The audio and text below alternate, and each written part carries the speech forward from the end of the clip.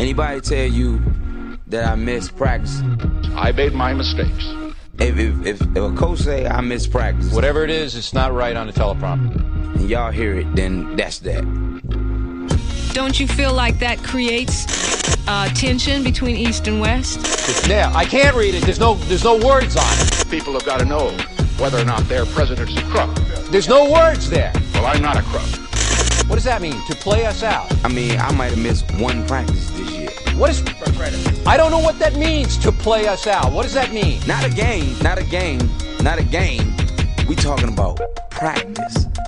Hey everybody, this is Robert from the Lob Pajama podcast and Clips Nation. I'm here on a new podcast today, Same Old Clippers, with Louis Keene, who is a contributing writer at Real GM and the founder, editor, writer, everything of Unstatable, which is a Clippers newsletter. This is going to be a new podcast we're going to run on a hopefully weekly basis, which is going to be somewhat different than our usual podcast. A bit more lighthearted, a bit more jokey. We'll talk about non-Clippers teams quite a bit more. But yeah, Louis, how about you introduce yourself a little bit, talk about how you watch the NBA, your Clippers fandom, all that jazz. Yeah, man. I'm on my way to a Halloween party after this, and my costume is a lifelong Clippers fan, which means I'll be wearing a Clippers sweatshirt, a Clipper hat, Clipper jersey on top of a Laker jersey. So really looking forward to that. And I don't know, I like not just watching the NBA from, the X's and O's perspective that people are all hype about on Twitter these days, but also just, I don't know, covering the aesthetic portion of the game, which by which I mean basically how handsome different players are, which teams have actually pose an aesthetic threat to our hegemon in LA, and any way that you can shit talk the worst people in LA, and throughout my life I've been doing that through the lens of criticizing Lakers fans, but I know no limit to that in general. So as you'll see in this podcast, we're going to have a segment about disrespecting NBA teams, disrespecting fan bases, because look, this is now our power as Clipper fans, as the currently undefeated, although we may have only 4 minutes and 15 seconds left in that part of the season, but currently undefeated LA Clippers. So yeah, this podcast should be a lot of fun, and we're not going to take it too seriously, but ultimately the whole thing is dead serious. Oh, absolutely. I mean, we're recording while a Clippers game is going on because, we take the Clippers game against the Suns super seriously here. Lou Williams just hit a three on one end and then drew a charge on the other end. Lou Williams, classic defender type, gritty. Yeah, we think of him as one of the NBA's elite two-way players. A term that's kind of ridiculous every time I think about it, but, it is what it is.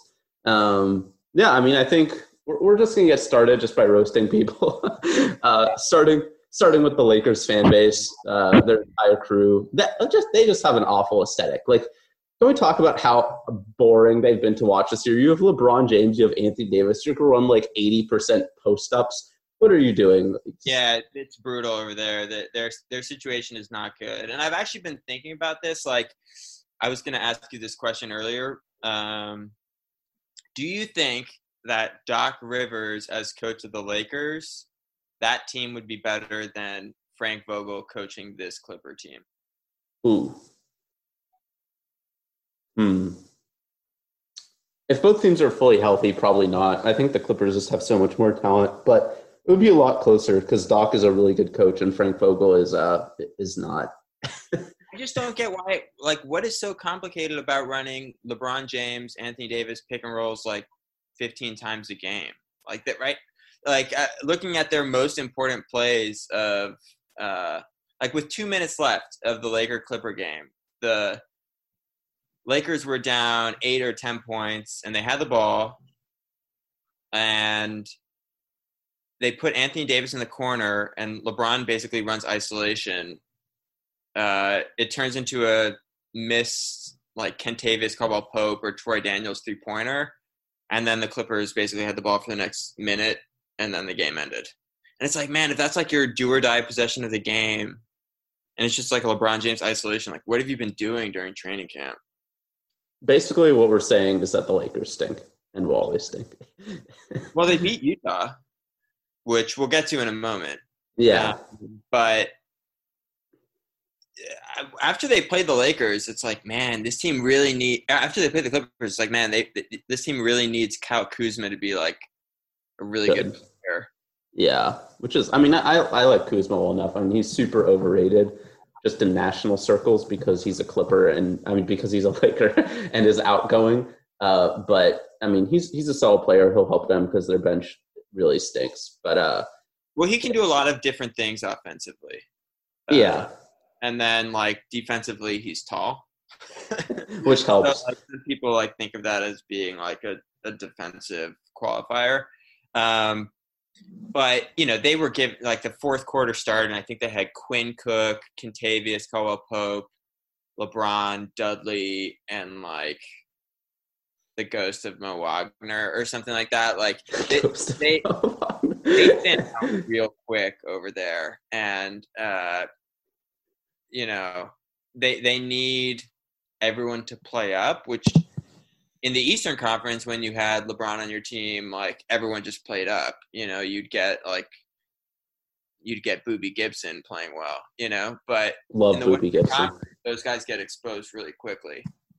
If Quinn Cook is knocking down shots, you know, he can be a thing for them, but it's Quinn Cook still at the end of the day. Yeah, I mean, ultimately we don't trash talk Boobie Gibson on this pod, but this is a safe place for Boobie Gibson talk. But yeah, I mean, probably enough about the Lakers. I mean, I think we actually have some minor disagreements on the Clippers too, which is that I think there's been some overreaction towards them through the first couple games this season, which we've seen a little bit of tonight. In that, I think the Lakers did not play well. They kind of looked out of sorts, and then the Warriors just looked real thin and are a bad matchup for this Clippers team. And I think there's just been a ton of overreactions about the Clippers are the best team in the NBA. Like they're going to be unstoppable when Paul George comes back. It's a long season.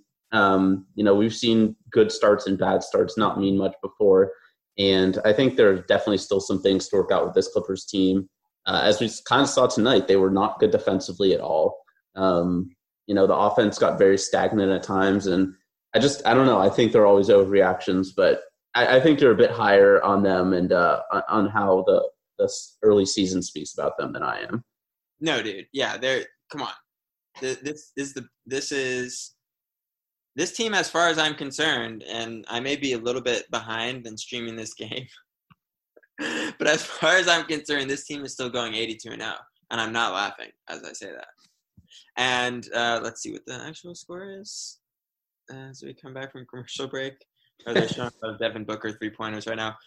Don't worry about that, though. They are by far the best team in the league. And if you look at them as, like, what team matches up with them, it's going to need to be a team that, like, really outplays their starting lineup. Because once the bench comes in, the teams are just going to hemorrhage points. Oh, yeah, they're down by 9 with 3 minutes to go. But pay no mind to them. Teams are going to have to, like, come out when Kawhi and Paul George come out of the game. Teams are going to need to have a lead against the Clippers because the depth that they are bringing in right now is really good. And it's possible to do that. I think there's one NBA team that can hang with them in a 7-game series, but they play in the Eastern Conference. And that's the Sixers. But Yep. I think teams with good size that can create problems, like by making Ivica Zubac play defense for 30 feet instead of just like 15. Yeah. Will give the Clippers problems. I think teams that can like make the most out of time that Mo Harkless is on the floor will have success against the Clippers, but I mean, the depth is no joke with them. Yeah, I mean, I don't think the depth is a joke. I just think, there's been kind of a rush to crown them as like the undisputed favorites this season. I think it's early. I mean, I think they're going to be really, really good. I think if they're healthy and everything is clicking, they have the most top to bottom talent, and they could be the best team in the NBA.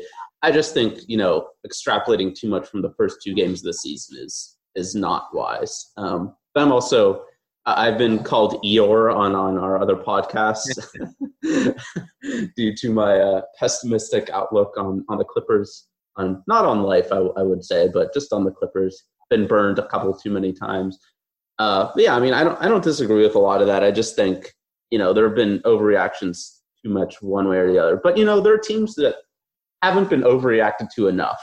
And with that, I think you should kick off the first segment of the show with some disrespect given, and take it away. So every week on this podcast, we're going to be disrespecting one NBA team. And there's one team which is perennially disrespected for good reason. And that team is the Utah Jazz. And so this week, we're going to be disrespecting the Utah Jazz. I've heard a lot about how this team has the size and has the timing and even the depth to be real threats in the Western Conference. Rob, is this team better than Portland? I don't know. I mean, Damian Lillard is by far the best player on either of those 2 teams. When in doubt, you kind of go with the best player. I don't think so. I mean, the Jazz, like, who are they? They're relying on like an old Mike Conley. They're relying on Bojan Bogdanovic, who's like, There's no disrespect for Bojan Bogdanovic on this podcast. Everybody but Bojan. They have Jeff Green and Emmanuel Bogdanovic and Bogdan Bogdanovic on this podcast. You know what? Okay, we'll take a different tack. They're relying on Jeff Green and Emmanuel Mudiay as rotation players this year. That's rough. Yeah, that's like having Jeff Green by himself, except you're also compounding it with Emmanuel Mudiay. It's truly brutal. And here's the thing. I have reported on NBA games. I will report again, and I am reporting right now. And Jeff Green, it was my welcome to an NBA locker room, we're not all nice people moment. And, on NBA Twitter, there's no shortage of disrespect for Jeff Green, except for the occasional thing about how he's overcome a lot in his life. But even people who have overcome a lot in their life can be, snide. So every time he takes a mid-range shot or misses a 3, or even when Jeff Green shows a little bit of his potential, I take heart, because, the world does not always show itself to be a place of justice. But in Jeff Green's case, I think of his disrespect to me and can enjoy the justice that the world meets out on his errant jump shooting and poor defense and, abhorrent play. Lack of spirit. Lack of spirit is definitely a good term for Jeff Green. Just always just looking the exact same, up 30, down 30. And that's not a good thing. Like, you should look upset if your team is getting blown out. You should be happy if your team is up. Jeff Green's just sitting there, emotionless. Not in the. Kawhi just cut it to 6. With 94 seconds left. And yeah, I mean, what do you think of Kawhi taking Shai Gilgeous-Alexander's jersey number? I hate it. Shai earned that jersey. Shai looks like a star. Shai disrespected the Jazz, or will disrespect the Jazz. Yes. I hope he torches them until the end of eternity. Watching Shai outplay Donovan Mitchell and be infinitely cooler than Donovan Mitchell could ever be, it's great. I was just having a blast watching that game, watching Mitchell like chuck up 26-footers while Shai is just doing like one-handed layups from 8 feet away from him.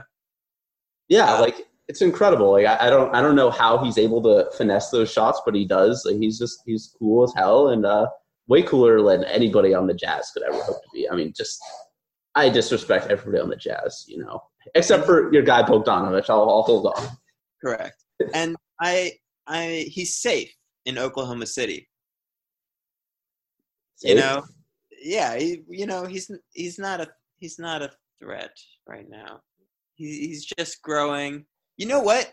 Shai Gilgeous-Alexander is he's like an alternate universe Blake Griffin situation.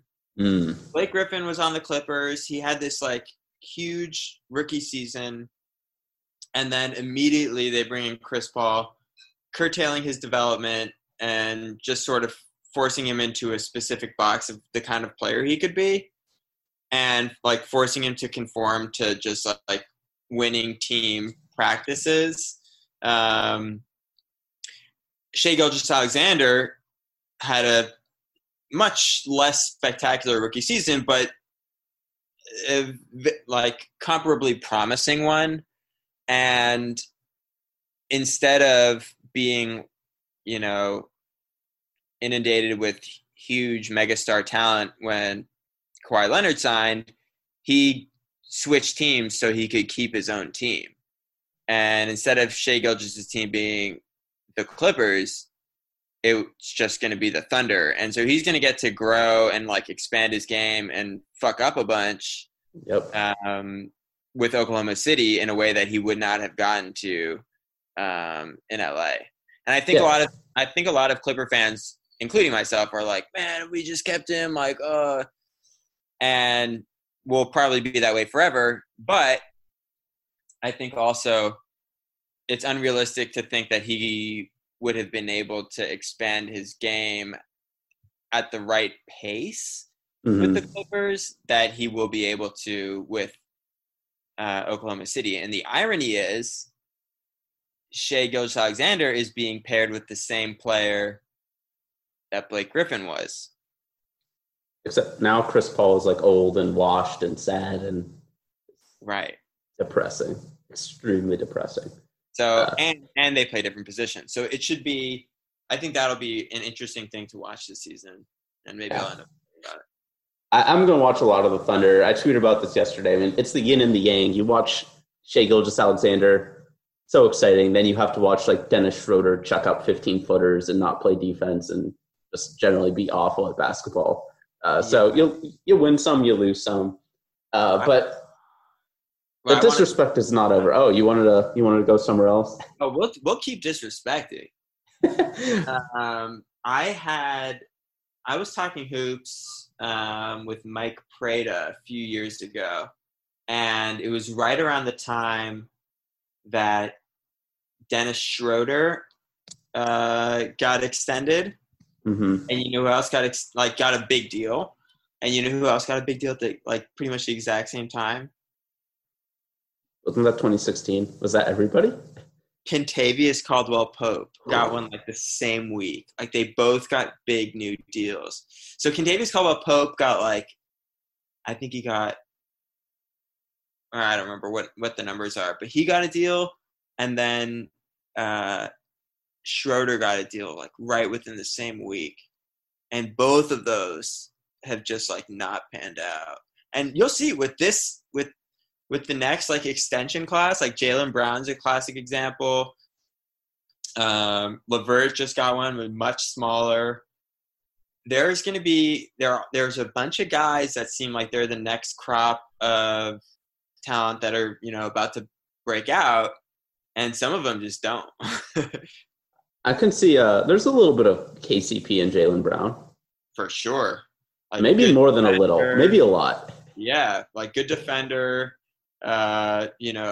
theoretical three-point range. Clippers about to lose this game. Oh, yeah, they are. They really are. You're dribbling this shit out on us. This is disrespectful. You hate to see it. You truly hate to see it. What do you think of Patrick Patterson? Because he's been hitting threes. I don't trust it. It seems like this does not scale. I don't trust it at all. I think he probably was in a bad situation. OKC. I think he'll be useful for, if the Clippers ever need him on like 10 minutes a game just to throw him out there, I think he'll be fine. But in terms of like the game that he had against the Warriors ever happening again this year, no, I don't think so. He looks really slow out there. Like, Yeah, extremely slow. And he's playing power forward now. I don't know if he's even quick enough to guard centers. And it's a big issue. He's only like 32, and he's just aged real weirdly. Like his best year was like when he was age 24 with the Raptors, like the early part of this decade. He's had a very odd career. But I mean, I think for like a 13th man, he's great. But for considering he's a starter, I don't get that. I think JaMychal Green should be starting. He's better than Patterson at like everything. So I don't know. Like I get having Lou and Trez, and you want to keep that group together, and Green fits in really well with them. But like at the same time, I feel like starting Zubac and Patterson together is just it's not a great offensive duo to have out there, especially like with Pat Beverly, who is great, but not, the most offensively adept playmaker, shot creator. You have three guys, and then Shamet is not really much better, who don't really create their own offense at all. And in Patterson, can't really even finish offense, really, outside of just open threes. So I think that starting lineup needs to change. I think it was actually a big part of the struggle today against the Suns. I think the starting lineup was off to a horrible start in first and third quarters, and the Clippers never really were able to recover. Like the bench, we saw it last year too. The bench can't save you from every single game. And, you need a balanced starting lineup. And I think Patterson was a solid addition for what he was. But, I mean, I just don't get the starting thing. And I think he needs to end soon. He's like found money. Like we kind of just sort of got him at the end of free agency. Yeah. No one else really wanted him. He shot 30% last year. I was pretty surprised to see him start. But every three he knocks down is like another 10 minutes that he ends up playing, So the question is going to be like, what ends up getting him moved out of the starting lineup? Paul George's return, maybe? Well, yeah, but that might not be for 10, 15 games. Yeah, I don't know. It was pretty. I don't think the regular season really matters with this team, but it's also just from the enjoyment of watching the game. You don't. You're an aesthetic man. I'm an aesthetic man. Look at me. I'm wearing a Andrew Bynum jersey. Okay. Legendary taste and really just a classy guy, Andrew Bynum. He's a great human being and an even better bowler. I would like to bowl with Andrew Bynum. Add that to my bucket list. But the disrespect, as I was going to mention, is not done because the shittiest team in the NBA so far has been the Sacramento Kings. And they deserve to be the shittiest because of their shitty head coach. And now let's dunk on Luke Walton for a bit, who's a bad coach. And, a shitty coach and an even worse person. Yes, precisely. And, the Kings just had such a great opportunity to just be like, no, we're going to take a stand against this. Like this guy did something awful. We're going to cut him off. We just signed him, but we're going to take a stand. We're going to do something good. If they'd done that, they'd be having that moral karma in their favor right now. I bet they'd be 2-1, maybe even 3-0. Instead, they're 0-3. They're getting blown out. Probably not, but whatever. It depends how much they're paying Harrison Barnes. God, Vlade, I can't with Vlade. Like, I mean, the guy is a legend, but that Harrison Barnes trade is the most like frustrating trade for and just like overall NBA fan. I don't know what else has been as sad. Just the Kings were such a fun team. Like they had their guard rotation was De'Aaron Fox, who's the fastest player in the NBA, Buddy Hield, who is the most handsome player in the NBA, and Bogdan Bogdanovic, who I don't even have words for at this point. Swaggy B is what we're calling him. And not that Harrison Barnes is a guard, but he comes in and he soaks up a bunch of minutes from Swaggy B. and Buddy Hield. And Harrison Barnes is like the least watchable, decent player in the NBA. And like Harrison Barnes is great in the community. He's, very woke socially. Yep. He's a good dude. He's a Carolina guy. But his arrival just ripped the heart out of my man Swaggy B. And it's made that team it has completely disintegrated that team's very handsome identity and replaced it with something much more staid and Walton-esque. That's the thing. They fired Dave Yeager and they brought in a supposedly handsome coach. You don't need handsome at the coaching position. Who needs that? I mean, lots of great NBA coaches aren't handsome. Handsome is it's a player. It just needs to be to the right of Van Gundy, Just slightly. What's the handsomeness above Van Gundy? HAVG. The new coaching metric. Let me think. Look, it doesn't need to be Reggie Theus. Reggie Theus, very handsome coach. Luke Walton, blue eyes, kind of creeps everyone out now, but related, his dad was cool. But I don't know. Yeah, it's just sad. It's sad because the Kings, their over-under this season was 37.5. That's attainable for a group this talented, but now Marvin Bagley's hurt.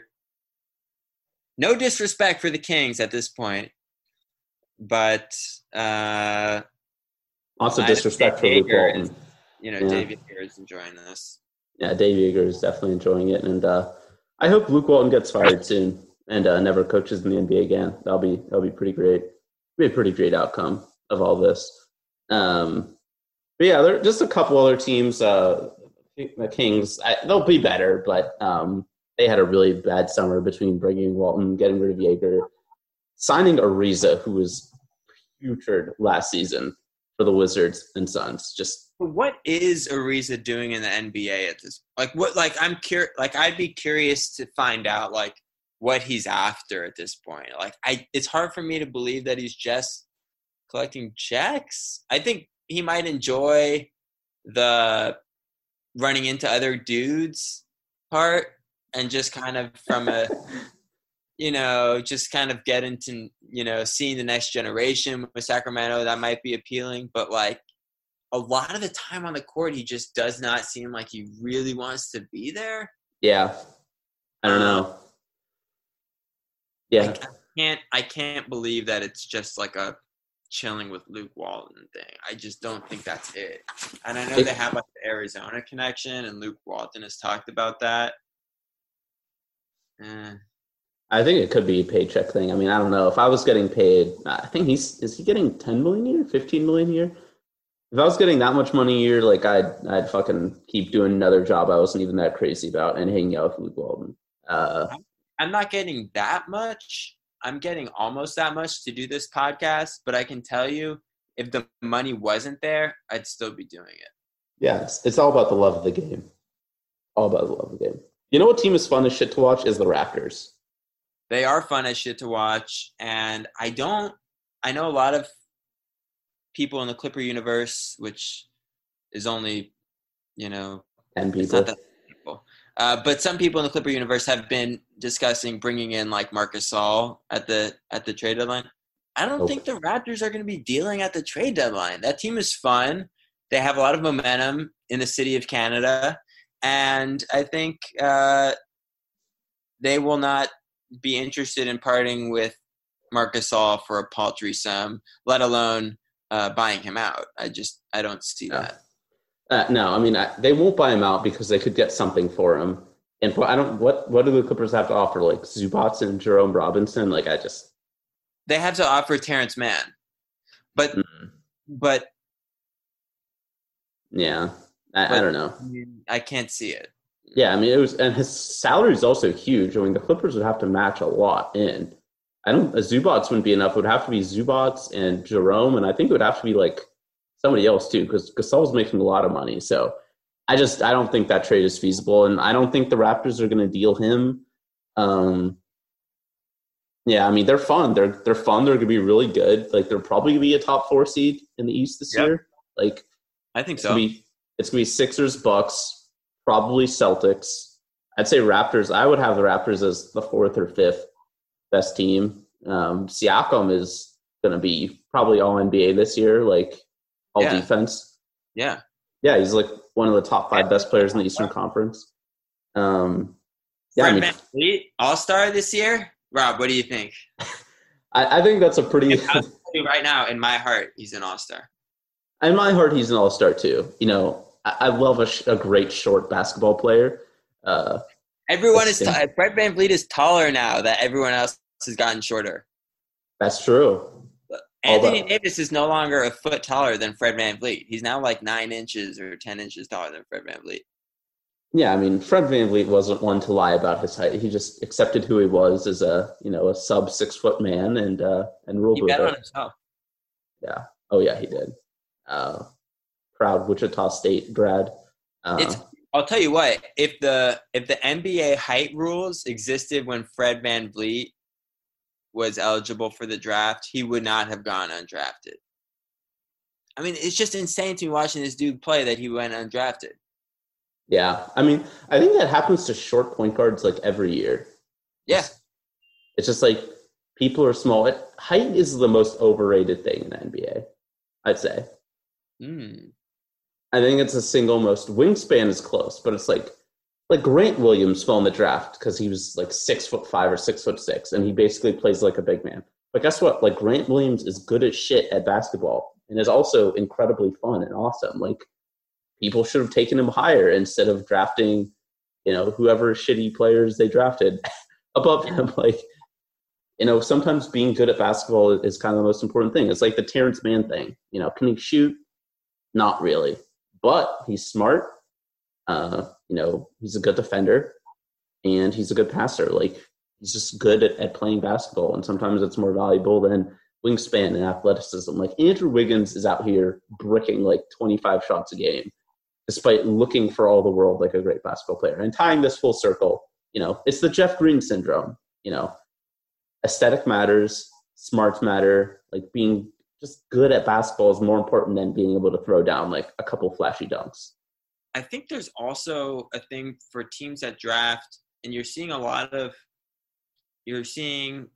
look at New Orleans, for example. They have 3 or 4 guys who are now on their second team and just killing.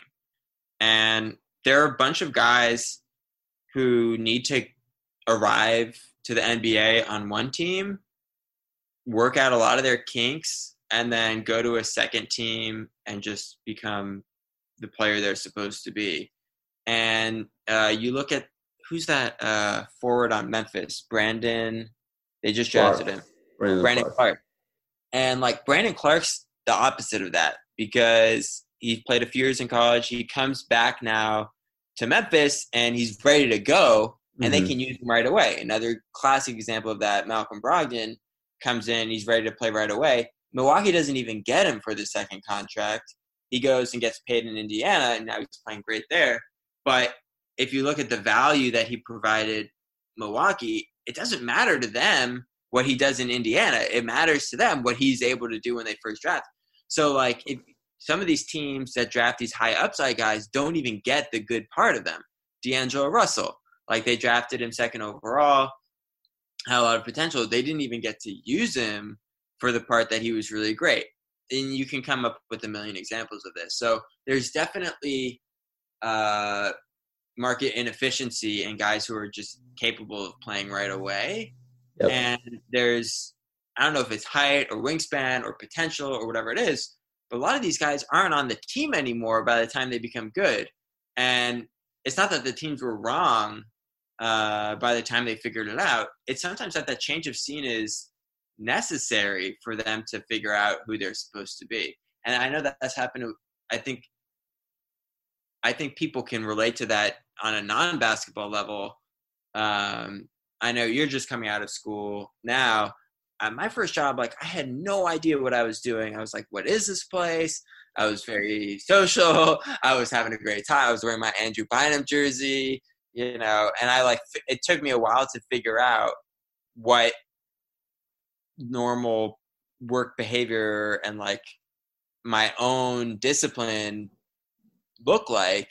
And it took me leaving that job to figure it out. And now, just yesterday, I'm meeting with one of my bosses, and he was like, "Oh, you should come in for a meeting on Thursday."